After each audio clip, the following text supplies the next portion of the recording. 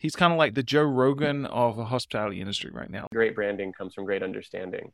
And it's like, Mm, it really is a matter of just knowing who you're talking to and how they talk to each other, what they care about, like just like really deep empathy for that audience and that guest experience, and letting someone feel seen and heard before they've ever yeah. even stepped foot on the property or held the beer can in their hand or anything.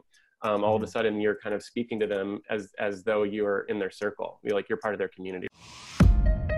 Welcome to Slick Talk, the hospitality podcast where we discuss all things hospitality, hotels, and business. You can find us online at slicktalkthepodcast.com and on every podcast listening platform. What is up, all my Slick Talkers? Thank you guys so much for being patient as episodes are a little bit slower coming out. I have had a little bit of downtime, now about to head out to another COVID testing site for the Army National Guard. But prior to that, I got to sit down with the co-founders of OMFG Co. out in Portland, Oregon, and we had an amazing discussion involving branding and, of course, the uniqueness of the guest experience that you can create as a hotelier or anybody involving hospitality. So stay tuned for more to come out on the show, and thank you guys for tuning in. Now, back to the episode. He's kind of like the Joe Rogan of the hospitality industry right now. All right, welcome back to Slick Talk, the hospitality podcast, everybody. I'm your host, Will Slickers, and today I feel a little bit bad that I say this about all my episodes, but today's a real special episode just because I've bonded with these guys from OMFG Co., and we are creating a cool episode talking about branding, the issues with branding in the hospitality space, the amazing things of branding in hospitality space, as well as business and just in today's world with COVID-19. Running rampant in our country with, travel bans and, counties shut down and states shut down. And so this is really an exciting episode just because I think both myself and the gentleman with me, Jeremy and Fritz, have a lot of passion about what we do and in regards to the industry. So I'm excited to introduce them, bring them on the show. Jeremy, Fritz, thank you guys so much for being on. And how are we doing today? Yeah, thanks for having us. Doing great. Yeah, thanks for having us. We're excited. Awesome. Well, thank you guys again. And so let's kind of, introduce each other, who you are, how you got started, what's your origin.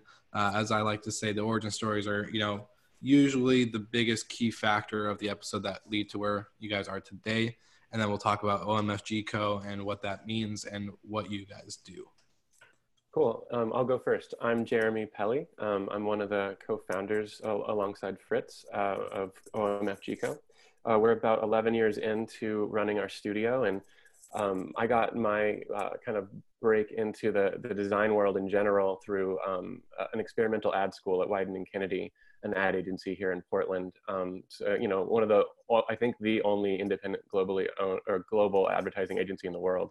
So they were doing this experimental little ad school that lasted about a year, and I got into that program. So it was kind of like the perfect scam, like where like I paid money to be there, like a school, but like I got to work on real work as opposed to student work. So it works out for everybody. But it wasn't work where it was like Coca-Cola or Starbucks or Nike. It was nonprofit work, and it was for the community and things like that. So it was actually a really cool program. And I was in the building, meeting all these really world-class level creatives and getting exposed to the design world for the first time ever.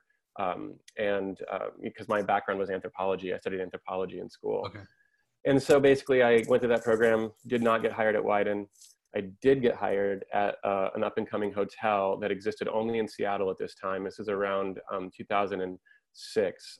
I got hired at a hotel called Ace, and they're well known now, but they weren't well known then. I had never heard of them, and they were looking for an art director. So I got lucky. I landed that position, and that's what kind of got me into the hotel and hospitality world in general. I worked with those guys for about 4+ years before I started getting kind of an itchy finger to like kind of stretch my wings and explore new things. Yeah. And around that time, I had met Fritz back at Wieden. He was working there when I was in the school, and basically got a chance to take on a co-freelance job together for a local charcuterie called Olympic Provisions, now called Olympia Provisions. Okay. And that was our kind of first excuse to be able to finally work together. And it was so much fun that within a week we were just like, screw it, we should just start a company. And we ended up forming OMFG Co together, and we've been at it ever since. But I'll hand the mic over to Fritz. Yeah, let's see, I came into this, I got a second degree in graphic design kind of a couple of years after graduating the first time. And from there, worked in a number of design shops around Portland. And then one of my professors from PSU reached out and just said, hey, we're hiring, like if you have a portfolio, submit it. So I got a job at Wieden, and that's kind of where I met Jeremy. I think it was his last month in 12 when I came in, and they were doing this crazy boxing event, and I signed up for it because somebody else dropped out. So we had some interaction through that, which is a really weird, funny experience. Amateur Boxing Association sanctioned bout. And the only one I've ever done, but it was a lot of fun, really crazy event. But anyway, that's how we first met. And then we just stayed in contact and saw each other around. And, Ace is not that far from Wieden. So I'd see Jeremy when I went over to get coffee or anything like that. So we just kind of stayed in touch. While I was at Wieden, I started doing lots of freelance projects on the side. And I worked with Stumptown Coffee on a bunch of things. I don't know, maybe more notably, like their packaging that had the little card inside the bag that you could remove. Worked with them to develop that, and then worked on a bunch of other brand stuff, collateral pieces, signage, all sorts of things. So like with Ace and Stumptown having a ton of overlap, we ended up just interacting with each other here and there, and then, had a number of other projects like that were just really close together, but not quite. So when we landed that first job, we were like, oh, cool. Yeah. What if we just did this together? We kind of pitched it together to these clients that we both knew many of. So they said yes. And we, really just enjoyed working together and had every project just instantly felt like it grew better, quicker, versus kind of working on your own in a vacuum. You sit there and weigh the options and you go like, oh, I don't know, this one's good and this one's good too. But it's just so nice to have that other voice to bounce things off of and an opinion on things. And we just found that the energy there was so exciting. So that led to us, starting a company. And yeah, I don't know if we wanted to talk a little bit more about that.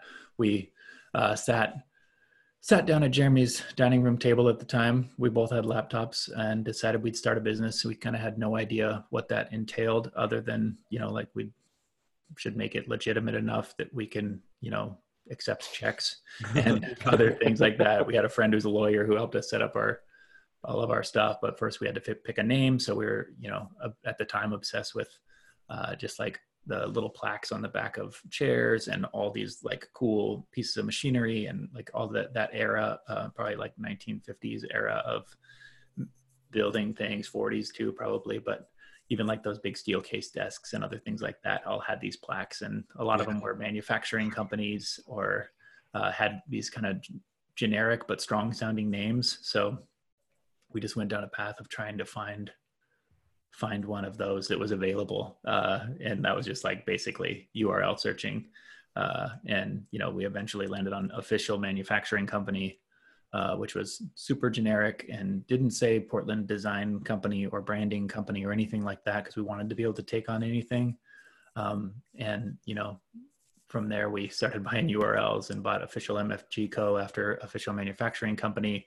And then we bought OMFG Co. And we just sat there and laughed for a minute. And we're like, oh, that's really funny, and kind of moved on from it and kept it, but used it just as some of our logos. I think we made 17 logos the next day. And then, just we're just kind of cranking stuff out and having a good time doing it. And then, eventually Official Manufacturing Company is kind of gone by the wayside, and everyone knows us as OMFG Co. Most of our bigger clients just call us OMFG half the time, and a lot of people call us OGMF Co. or OMGF Co. It's just fascinating how funny it is, but it still seems to work. Yeah, no, I was gonna say, when I was talking to one of my mentors, and I told you guys this story, but I was like, oh yeah, I'm going to do a pre-interview with OMFG Co. in Portland. And he was like, oh, I know what OMFG stands for. And I was like, it's not that actually. I told him it was an Official Manufacturing Company. He was like, oh, that's unique. That's clever branding. I was like, well, they are a branding company. So, they did their job right. So that's pretty awesome.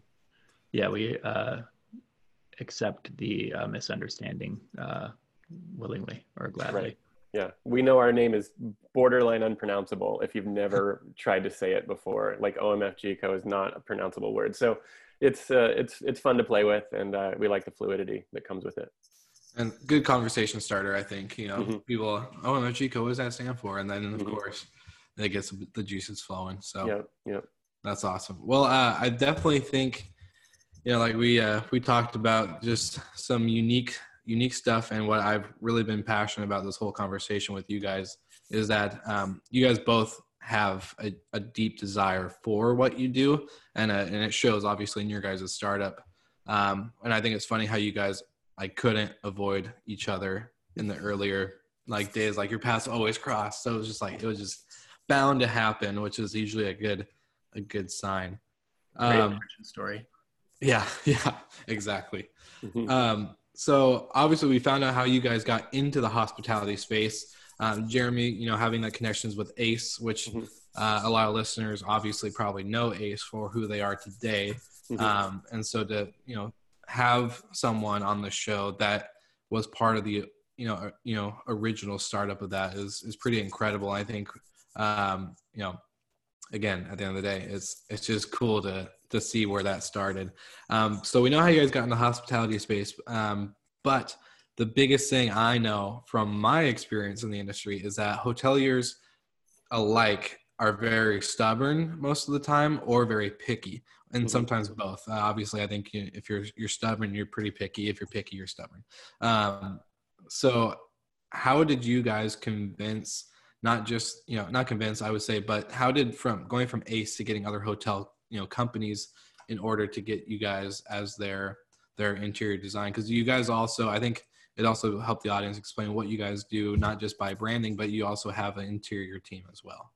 Yeah, absolutely. I can start with that one, and I'll hand you the mic, Fritz. But in a nutshell, I mean, around the time we started our company, no one had yet taken online credit in a big way for the great design, the world-class and influential design of Stumptown or of ACE at that point. And I'm not trying to toot our own horns. It's just people really liked both of those companies. People really responded well to both Stumptown and ACE, and no one was, really taking credit for being the designers behind it. So when we put our site up, we were instantly internet famous, but completely broke, 100% broke. And so we, I think just the fact that ACE was so desirable and Stumptown were so desirable in their respective industries, we started getting interests by a lot of different companies. And then we too started, because of these doors opening via email and via, interviews on Cool Hunting or whatever, we started also putting together little packages and sending it out to people like Marriott and the bigger guys. Just we had one idea where we were let's just buy a bunch of vintage tools from Goodwill and places like that, and then paint on the tool, say it was a ball peen hammer or a hand saw or something. We'd paint "Let's Work Together" in a hand done design that kind of made the piece, the tool, look like a little piece of art. And then we put that in a box with a little card that says, "Looking forward to hearing you." And it was that was it. Really simple, just a gift to people. And it, we heard back from some people, but not from everyone. And we didn't think it went anywhere, but all of a sudden we found ourselves on the short list of approved design agencies that could work with Autograph Collection on the West Coast. Yeah. So that opened the doors right away to us, getting business with, the Autograph Collection, which is, we've done several of those hotels at this point. And just kind of naturally through the relationships of that world, we just kind of kept, meeting more and more of the right people. And so it's kind of rolled from there. But I'd love to hear what Fritz has to say. Yeah, I was going to say, even further back from that, we started as a branding studio for the most part. We took on lots of weird projects. We were making lip bulb signs for places, to the point where we later were oh man, we never should have done that, because there's so many lip bulb signs everywhere. Everybody's now saying something in bulbs. And we can't take full credit for it, but we definitely had an influence on that, especially in Portland. And then Portland, came up at the same time as a huge F&B city and hospitality city, I guess, in general, with all these hotels and restaurants and bars all kind of gaining notoriety at the same time. Yeah. And, we were able to work on a bunch of those projects that then were seen by everyone, and everyone was kind of paying attention to. So I think we came up with Portland.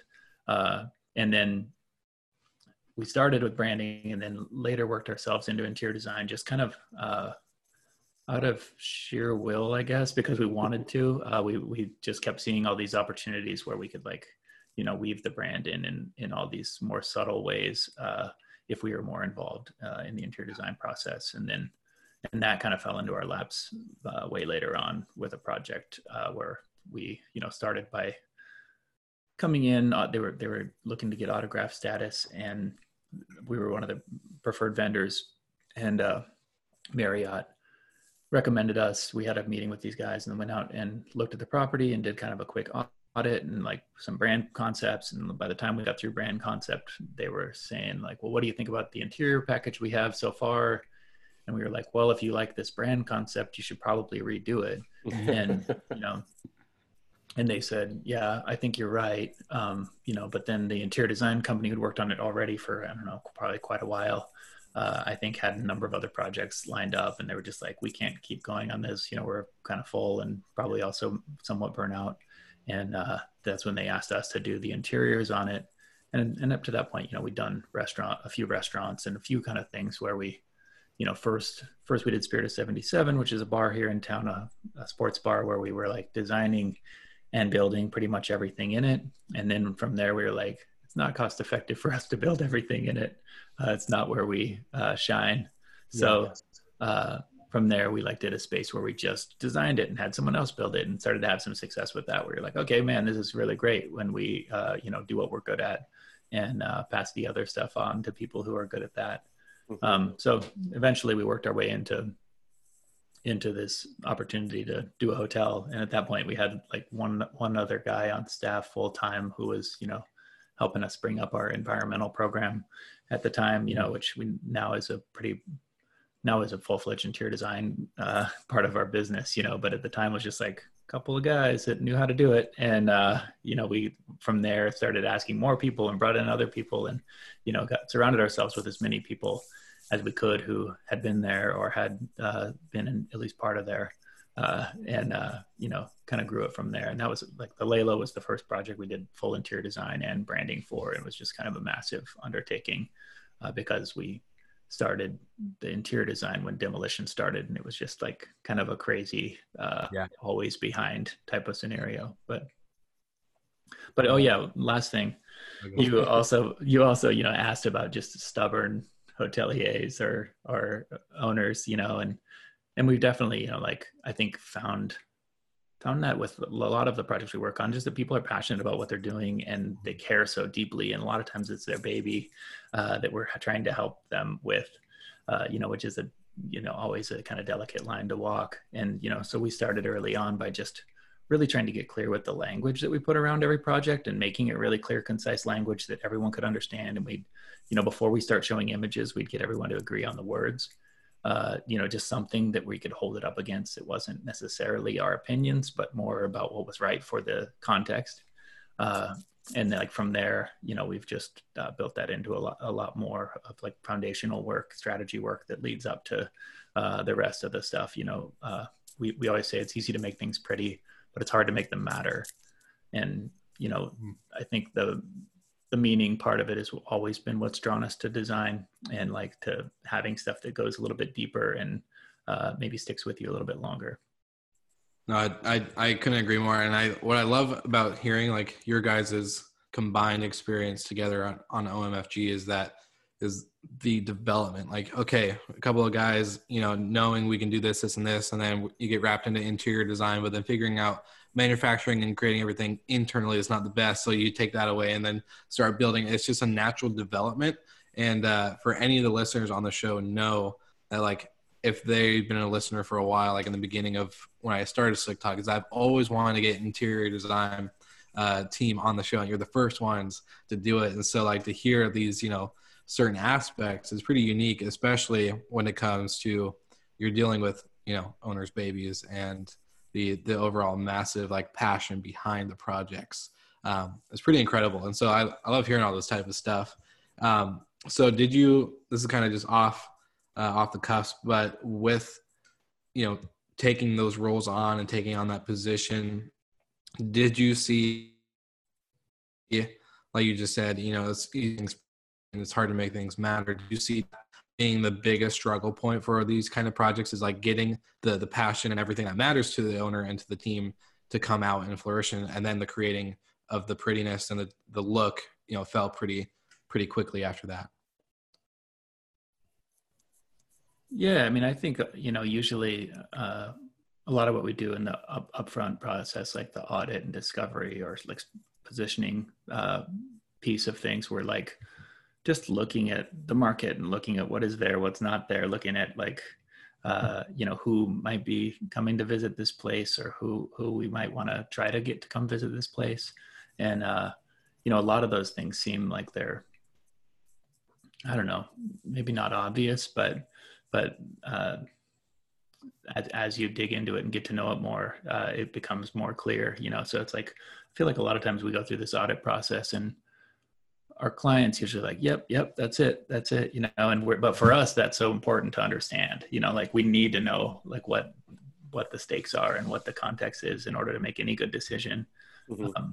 So like, I think getting through that process and going through that process with a client always helps, just to like prove that we understand where they're at and what they're dealing with. And also, sometimes we point out the obvious, but it's maybe the stuff that, a lot of times people that are working within it are too close to see, because it's like, I think we champion ourselves as outsiders and want to be, bring that outside perspective because it is worth a lot. Mm-hmm. Yeah, I agree. And what case in point, I think, is, the Lalo project that you were just chatting about, Fritz. I feel like, for example, like the interior design team that was working on that one before we were hired to come up with the concept, because we were originally hired for that job just to do branding. It was like a traditional, just straight ahead branding job. And we named it, we branded it, did all the things, and the client loved it. And we loved it because we did our research on the building. We did our research on mid-century modern Hawaiian aesthetics. We did our research on like all the stuff. So what they loved was that it meant something. They loved that it had a story. And so while the interior design team, it's like the reason why, yeah, it's like, while the interior design team this whole time, they were just solving kind of for Hawaiian tropes. Like there were like broken surfboards as like an art piece and like all sorts of stuff. And I'm not trying to knock them at all because they're very talented and they're very sweet people, but there wasn't a reason why behind any of it. And if anything, it was made even more obvious that surfboards weren't a good fit because this hotel was not a surf hotel. It was 2 blocks away from the beach. So we were just like, let's just do stuff that makes sense for this two block away from the beach location and not compete and not pretend we're something we're not. And so that's what we came up with. And that's what we came through with Hawaiian graphics, all the way through, and a Hawaiian, mid-century modern kind of tropes woven together, but they were all fresh takes of it. And what I love about that, and I think you guys might understand the point I'm about to make with a company that you probably know out in Cannon Beach, Public Coast Brewery. Yeah. Oh yeah. Okay. So what I love about what you just shared is that it tells a story, right? It gives an experience. It gives, some feeling to when you walk into the place. And to me, that's all about the guest experience, right? We talk about so much, we can talk about branding and all these certain things that we talk about as, people in the industry. But the biggest point to get out from that is the guest experience and be able to tell a story. And I think that one company that really for me has shown that, and I love the owner, I love the business itself, but Public Coast Brewing Company, they tell a story. 1970, or I think it was 1993. The coast became public, all 363 miles of it. That's why they named, 1967 after their gold beer, the 67 blonde ale. They tell a story through all their products, and for me that is such a cool thing, because when your guest is on property, whether they're staying at one of the affiliate hotels or at the brewery itself, as a waiter, as a front desk person, you're able to give that experience and share that connection with them. Because now when they come back, the guest is going to remember you taking the time to explain something that meant something to what you guys are doing as a team, as a mission. And I love that you just shared that, because that's like the biggest point. And I will always like preach the guest experience and telling a story on the podcast. And I think what you just shared right there is a perfect example.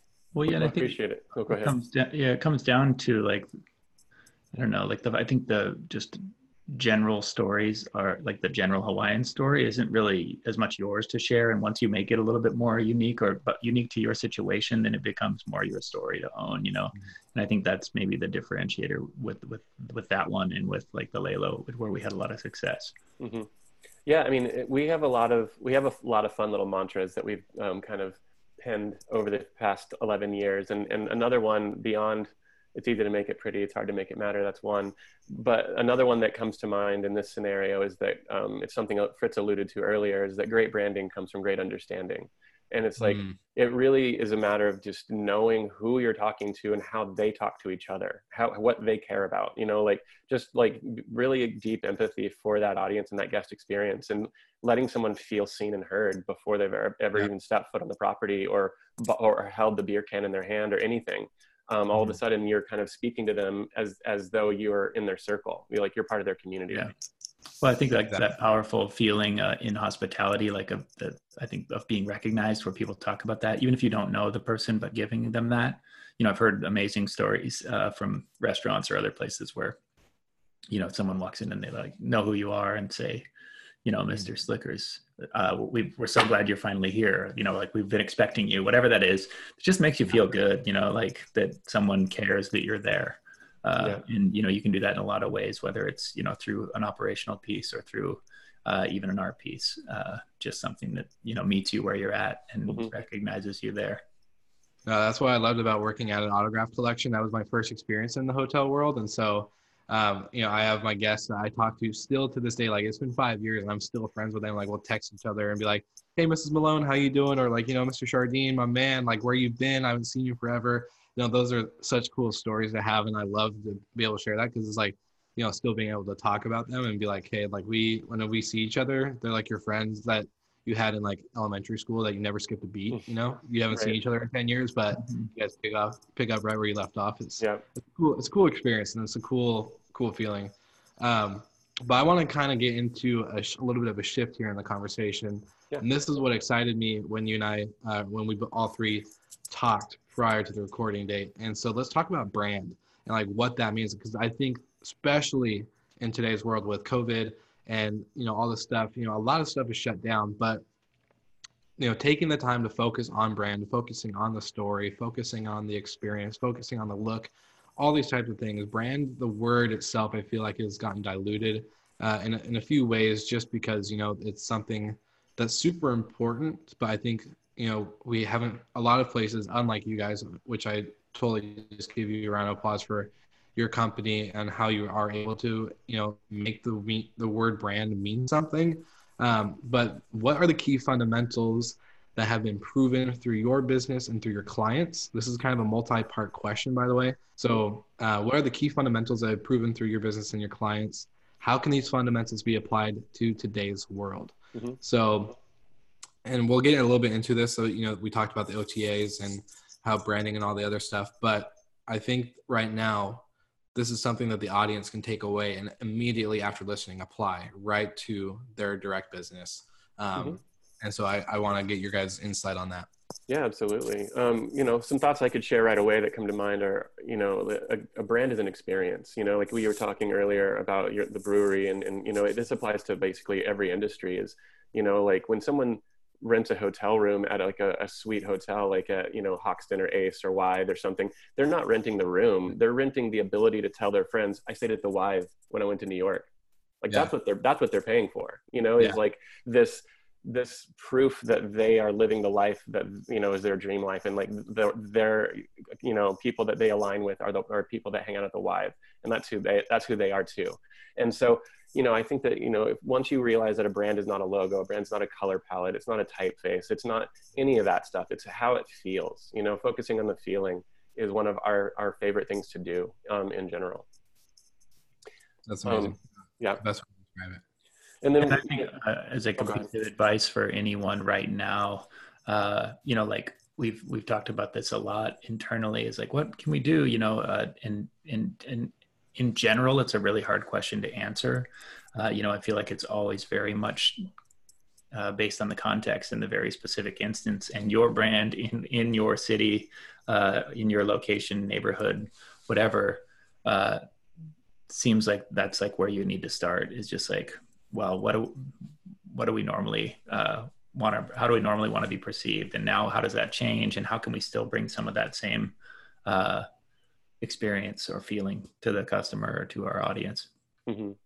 Yeah, because something I didn't mention is that, how I think we really towed our way into the interiors world, because we are a branding studio first and foremost, is that we realized along the way that every decision is a brand decision, like everything, like literally the people you hire, how they talk, what they wear, your color choices, like the music that's playing over the speakers, or if there's no music at all, if you tweet or if you don't, if you have this custom scent or if you don't, these are all brand decisions, and none of them are bad. The only way you can go wrong is being untrue to yourself, to your own values. And so, I think that's where people don't spend time enough getting clear on what matters most to them, what matters most to this brand and this audience. And when you get clear on that, all of a sudden these aesthetic decisions that seem really willy-nilly are very clear. They're very easy to be like, oh, that feels off brand and this feels on brand, so, remembering and practicing saying to yourself that every decision is a brand decision and looking at it through a brand lens really helps you make more cohesive decisions. Yeah, I think even for us as a branding studio, branding focused studio, we started there and definitely have the most experience in that space. We went through an exercise 3.5, 4 years ago where we established all of our own core values and all of our reason to exist and all these things that we'd never really done for ourselves, because I don't know, we weren't as worried about that for us. But the way we've found that has impacted our business in a positive way since we've done it has been just spectacular. Like the hiring process, all of these things, we know if we hire people who align with our core values, we're not going to have problems down the line where we just don't see eye to eye, and it's just been a game changer for us, and I think that's the part that's, I don't know, it's so funny how we never really had focused on our own business that way, just because, that's kind of what we did was that for everyone else. Right. Kind of the cobbler's kids have no shoes type of thing or something. I don't know. But it was just such a positive exercise for us, we landed on, we exist to find a better way, because it applies to pretty much everything we go into, is we're always kind of relentlessly reinventing our own business and the way we do things and our process and all these things just to try to make them better, because why wouldn't we? I think, sometimes that can be challenging because there is a lot of change, but I think that's the fun of it for us too, is just to kind of relentlessly improve on what we're doing. And it's always applies to any project that comes our way. Do you guys think that is the way to bridge the gap between your brand and what you do, is by providing the core values and really truly being true to yourself as a team, as a company, as a founder, whatever it may be, by establishing that sense, your why, your mission statement, your core values, what you believe in? Do you think that's the gap, bridge for communicating a proper brand and doing, the things that we do? Yeah. And I think that's the piece of it too, that's if the difference between aspirational core values, maybe, or aspirational values and your actual core values are kind of if you look at a business you've already established, they're what are the things that are inherently true with every big decision we've made, or the reason we started this thing, or why we get up out of bed in the morning. And those are those are your core values. And your aspirational values could always be those things you really want to do, but maybe you maybe haven't quite achieved yet, so it's I think the delineation between those is really important. But once you have that right, that is honesty, in a big way, and it's that idea of authenticity, which we've all heard too much of in the last several years, just like we've heard too much of brand and personal brand and, all of these, disrupting your authentic brand self. I think all of those buzzwords kind of start to lose meaning in a way, just because they get overused, but really the authentic part is just, being true to yourself and to your business and to the reason that it, exists. Okay. So the question I really want to ask, and I think, from a perspective, because you're not just a branding and interior design company that doesn't understand the industry. You guys do understand the phrases and the terminology and like the actual purpose of what we do in the industry as hoteliers and hoteliers and all this other stuff, restaurateurs. So my thing is, do you think that we have ruined the word brand or branding in hospitality by creating so many soft brands, whether it's, a bunch of little things under one big chain, such as Marriott or Hilton, how they have all these autograph collections and Courtyard Inn or whatever. And so we have all these soft brands.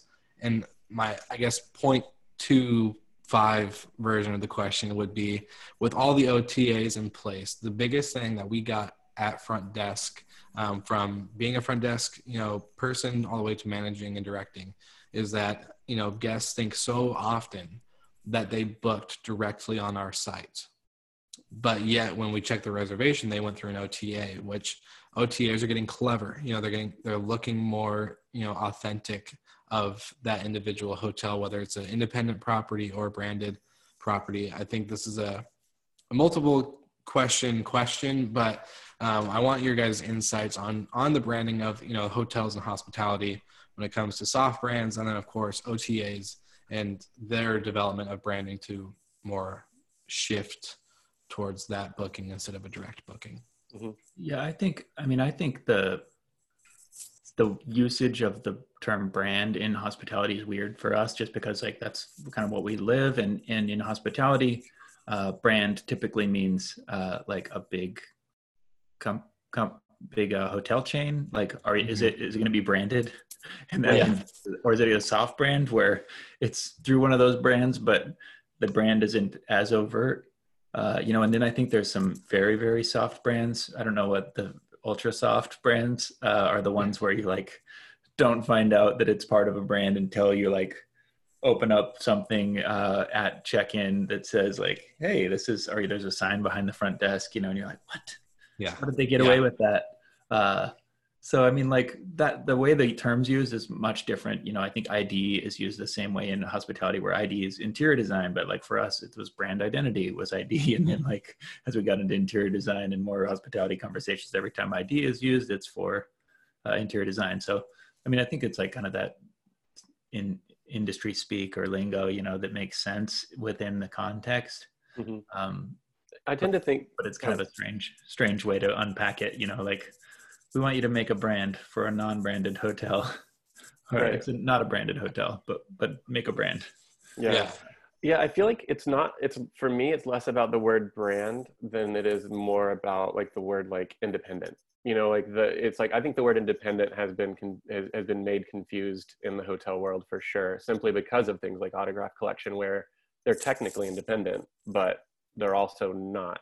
And so, you don't really, like, to Fritz's point, you don't really know what you're getting until you're there sometimes. And it's like an unpleasant surprise. I think that I feel like there's an unintentional feeling of being duped a little bit whenever you like book something you think is independent and ultimately is part of Kimpton or Starwood or something huge, and it's like, no hate on any of the big guys, but it's like, whenever they, act as chameleons with the true independent hotels out there, it can be misleading. But I think brand is just a simple, ubiquitous term for so many things. And so in that way, I don't know if it's overused or ruined or anything, but I think that because it's not necessarily clear to begin with, but I think independent was clear at one point, and now it's not so clear anymore. It's just like boutique was clear at one point. Like everything, I think as a lot of the bigger brands got into trying to compete with boutique and trying to compete with short-term rentals and all these other things, it has made it really squishy or a little bit more confusing, and I think intentionally so.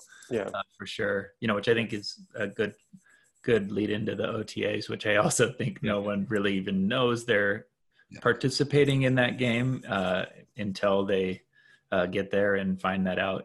Same thing, or you have to like, oh, actually, I have to look up my Expedia number to find out how I actually booked this room.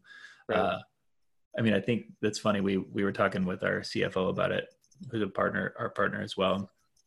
And he was just talking about like that kind of SEO game involved in that, that everybody's like trying to spend just enough that they make it to the top, but they can still make their margin based on the money they get from the booking. And it's just like a weird game that I think, like we would prefer not to play or not to have to play. We're always talking about trying to make a destination that people will choose when we can. We'll choose because they want to stay there, not because it's the cheapest location or maybe the perfect location closest to the airport or whatever kind of thing. We're usually trying to compete more on just the experience someone wants to have. But yeah, Jay, you had some thoughts on OTA, I think. Yeah, for sure. Like, it's interesting. I feel like, so this is where, I mentioned earlier in the podcast, like my background in school was anthropology. And I never thought about at the time, like how incredibly useful that background would be in, dealing with branding and dealing with thinking about how people think and how they make decisions and why, what drives them. And, so the question about OTAs is really layered. Like there's the layer of, well, through capitalism and online shopping, we've all been trained to act certain ways at certain sites. So like you go to Amazon and you expect to be dealing with retailers, but you go to Craigslist and you expect to be dealing with individuals. And you go to eBay and you might be somewhere in between, but you go to Etsy and it's going to be handcrafted independent goods. So, right away, even before you shop for anything, no matter what you're looking for, we've all been trained already to kind of like think about how we want to navigate these landscapes. And right now, I think the OTA really has no clear differentiators as to why one booking engine is better than another one, because they all kind of are just an amalgam of the same things. They all search the same sites and they use the same metrics of like, what's the cheapest, what's the closest, all this kind of stuff. But we're in the business of trying to get people to care and take things from metrics that are not as easy to measure. Things that, again, like, how does it feel? Who's behind it? Like, do I like those people? Do they support good things? Are they putting their money into other good things and supporting their community? Am I supporting something that I feel good about in general? So I feel like if there was an OTA that could be like the Etsy.com of that world that really had a strong point of view about what you're searching when you search there, then for example, if this focus was on independent hotels exclusively, well, the whole goal would be, well, anyone a part of Autograph Collection might be independent, but they're easily findable. They don't need to be on this site. So I think it's about making something that's a little bit more curated and a little bit more exclusive. And then telling that audience, like, if you care about this stuff, come here, book through us, and we're going to help you out and you're going to find the coolest hotels in the world. So, I think that there's been some natural training already. And I think we simply need to know as a society, what we're doing and what we're up against, and then work with what the momentum is, like, because Etsy already exists. So just think about like how it could work for OTAs, you know what I mean? Like that kind of stuff. Yeah. We even talked about like how weird, TripAdvisor is, as far as like, it's like connects all these OTAs and is also an OTA and a ranking system. And like one that we often don't think about, or a rating system, I guess. And it's like one that we don't think about that often because we don't book as often through TripAdvisor. Usually it's a more specific process for us for work travel or for personal travel, where we're like, oh yeah, I want to go check out that place, but I think being in the hotel world or hospitality world, you usually have a little bit more knowledge of what's in which location or how to find what you like. So it's an interesting, I don't know. I think a thing like that, just people don't know or understand exactly how it works or what you get. I think Tablet did that for a long time pretty well. They were kind of talking about something entirely different than a lot of the other companies or OTAs, I guess. It's true. I was going to say they've grown to a point that it's, I don't know, doesn't have as strong a point of view as it used to. No, it's what I was going to say when it comes to like Autograph Collection, like that was the first property I ever worked at. And when our manager at the time was like, hey, I want you to start pushing for Marriott, rewards people to sign up. When you ask the guest who has no idea, and this will go to another point that I want to say too, but, say, hey, are you a Marriott member with us? And then all of a sudden they look at you because you're independently owned and operated, but you have a Marriott standard, right? So they look around, they're like, I didn't know this was a Marriott. What the heck? Yeah. And like, I'm a platinum member, I'm a gold member or whatever. And so there is that like kind of like, oh, we gotcha, like, you know, type deal where it's not, you know, misleading, but it is. And Right. so the other thing I've always been preaching to like any of my staff members or anybody that I have conversations with in the industry is that it's not our job to teach them about OTAs are bad and you need to book direct and like branding and all that stuff. Like it's not our job to educate them on the terms that we know. Like whenever you say an OTA to a person who's not in the industry, they're like, what's OTA mean? And then, so it's not our job to teach them. It's our job, like you were saying, Jeremy, to create the experience, to create your story, your, you know, unique feeling so extremely well that when they do arrive and they do book, they are not confused at all. It's not our job to educate them. It's our job to communicate that properly and effectively through the booking system, the channel manager, the, you know, Facebook, the website, all this stuff. There's all these, you know, places. And then of course, if they did go through an OTA, it's our job to then recognize that and win them over with that nostalgia, that feeling, that moment they walk in the lobby, they hear the music, they smell the coffee right down the hall. They, you know, all these things that happen, you know, using the senses, because we're all humans. So at the end of the day, those are the things that are going to make us, of course, recognize and remember. So that's just kind of my 2 cents, but yeah, fully agree. We talk a lot about engaging all the senses, you know, especially when we're working on interior design projects. We get that opportunity, you know, and that's where like just brand projects, especially for hotels, you know, we came in to a lot of those late and they'd be like, oh, we need a brand, you know, and we'd come in and start asking a lot of questions and ask, you know, why did you make these decisions, or how did you end up here, and try to like then mash all this disparate thinking together to make it cohesive. You know, and like we kept telling clients that we were working with at the time, like, you know, you really should bring us in earlier to at least to like establish this foundation and let everybody work from it in a different way and create it, interpret it, however it is. But if we all started from the same place and had the same goal, we'd probably end up with something a lot more understandable, you know? So yeah, you know, I think, I don't know, I don't even know where I'm going with that. Well, I think you were just echoing what Will said. So. Yeah. I was like, I don't think I'm answering a question anymore. No, yeah. But we agree. Okay.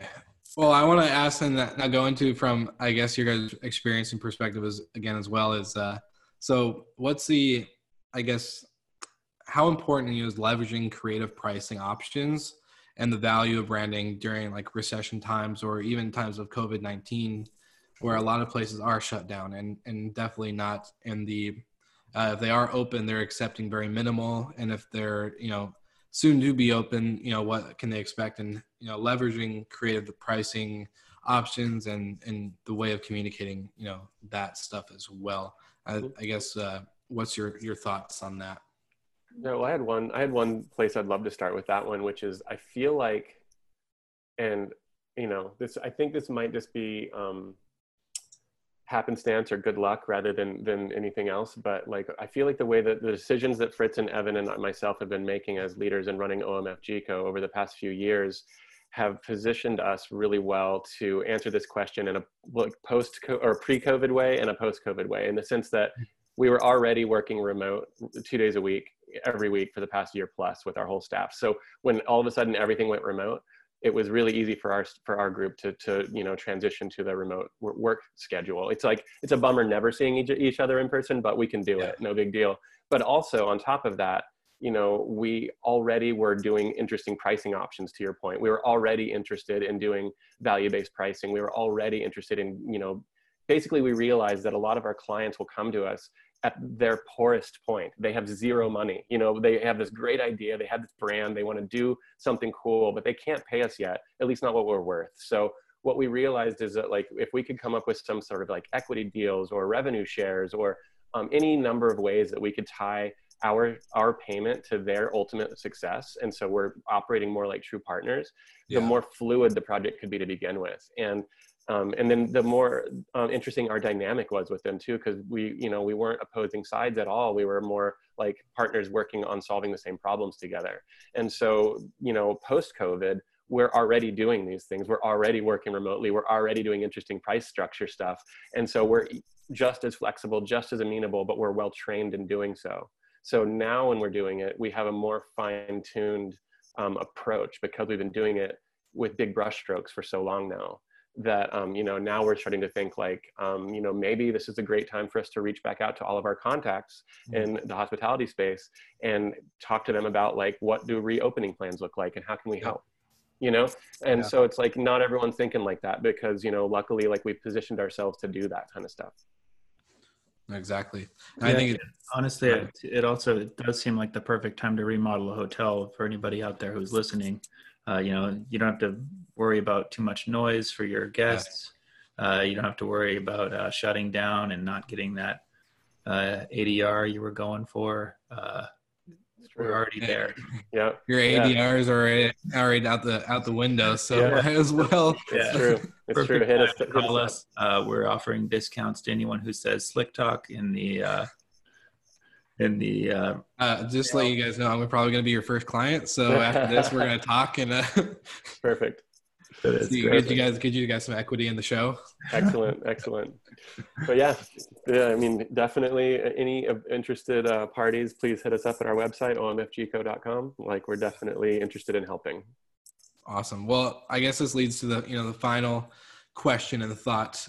What is your final words to the audience, final, just thoughts of the overall conversation? We covered a lot, again, and I got really excited for this episode just because I think the importance, of the transparency aspect of branding and communicating that experience and communicating, like we were talking about, words that, get so overplayed, like authentically bold and loud and all these certain things, right? But I think, transparency is the new word that is probably going to get overplayed and overused, but in the aspect is so important. And so I just am curious, your final thoughts, your final words for the teams, the audience, anybody in the world that's listening regarding, the upcoming events and life itself.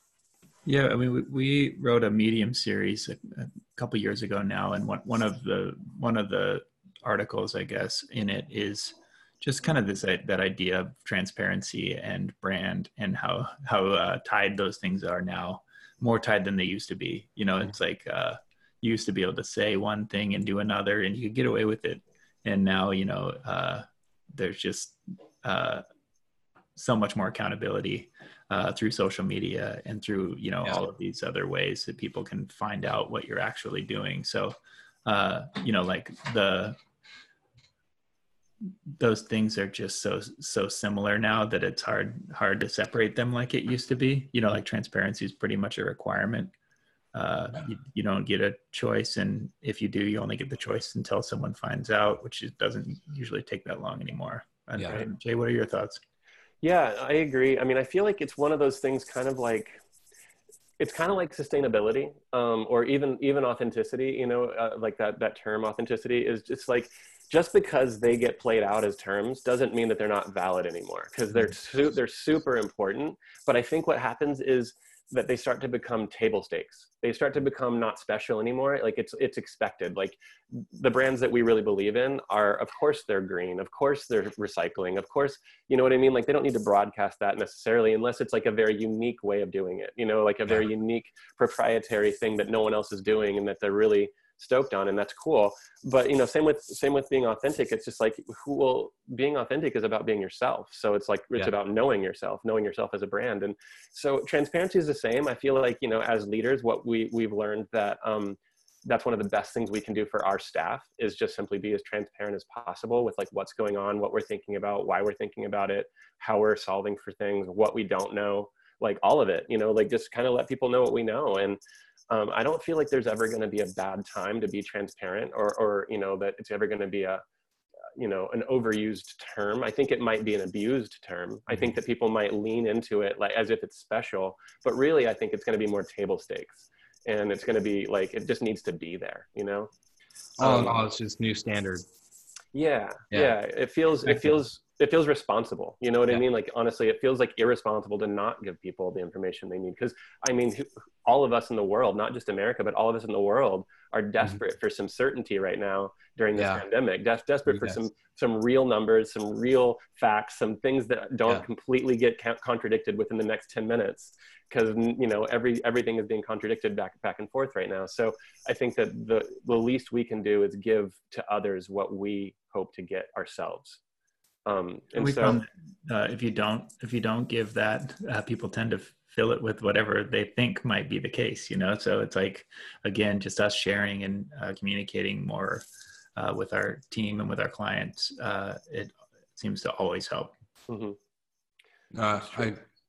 I couldn't have said it better myself. I think that's a great statement to end the show on. And I just want to, you know, thank you guys both so much for being transparent and authentic and being OMFG. You know, I think, you know, you guys just representing who you guys are as a company is huge. And I'm just going to say this in an aspect of, you know, audience members. And I think a lot of people in the hospitality space can relate. You know, there's so many branding companies, there's so many media companies, there's so many things out there that, you know, say we do these things, but finding one that understands the industry like you guys do and being able to hop on a podcast and talk about these certain aspects that we talk about as providers already on a whole new different level is super unique and is totally, I don't know. I think I don't know. I just want to say thank you. This is like super cool. Just amazing time to being able to provide, I think, just some value to anybody listening. And with, of course, like you said, all the uncertainty going on, this is a great way to be certain that we know that during this time, it's time to work on some stuff, get it, you know, standardized and to apply some fundamentals to reopen. So thank you guys so much for being on the show. Appreciate it, Will. Thanks so much for having us on. Yeah, it was a lot of fun. Thank you so much for listening. We love your support and want to provide the best we can to all our listeners. So please find us online, social media, and on Spotify, Apple Podcast, and Google Podcast.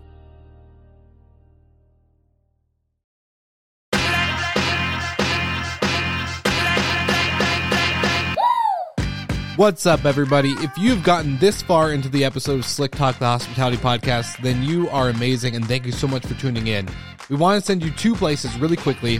If you can, check out the show notes and click the hospitality.fm link. Check out all of our other shows on the podcast network. And don't forget, if you have someone that you want to hear on the podcast, then fill out the guest fill out form so that way we can get them on the show. Thank you so much for tuning in, and I hope you enjoy another episode of Slick Talk, the Hospitality Podcast.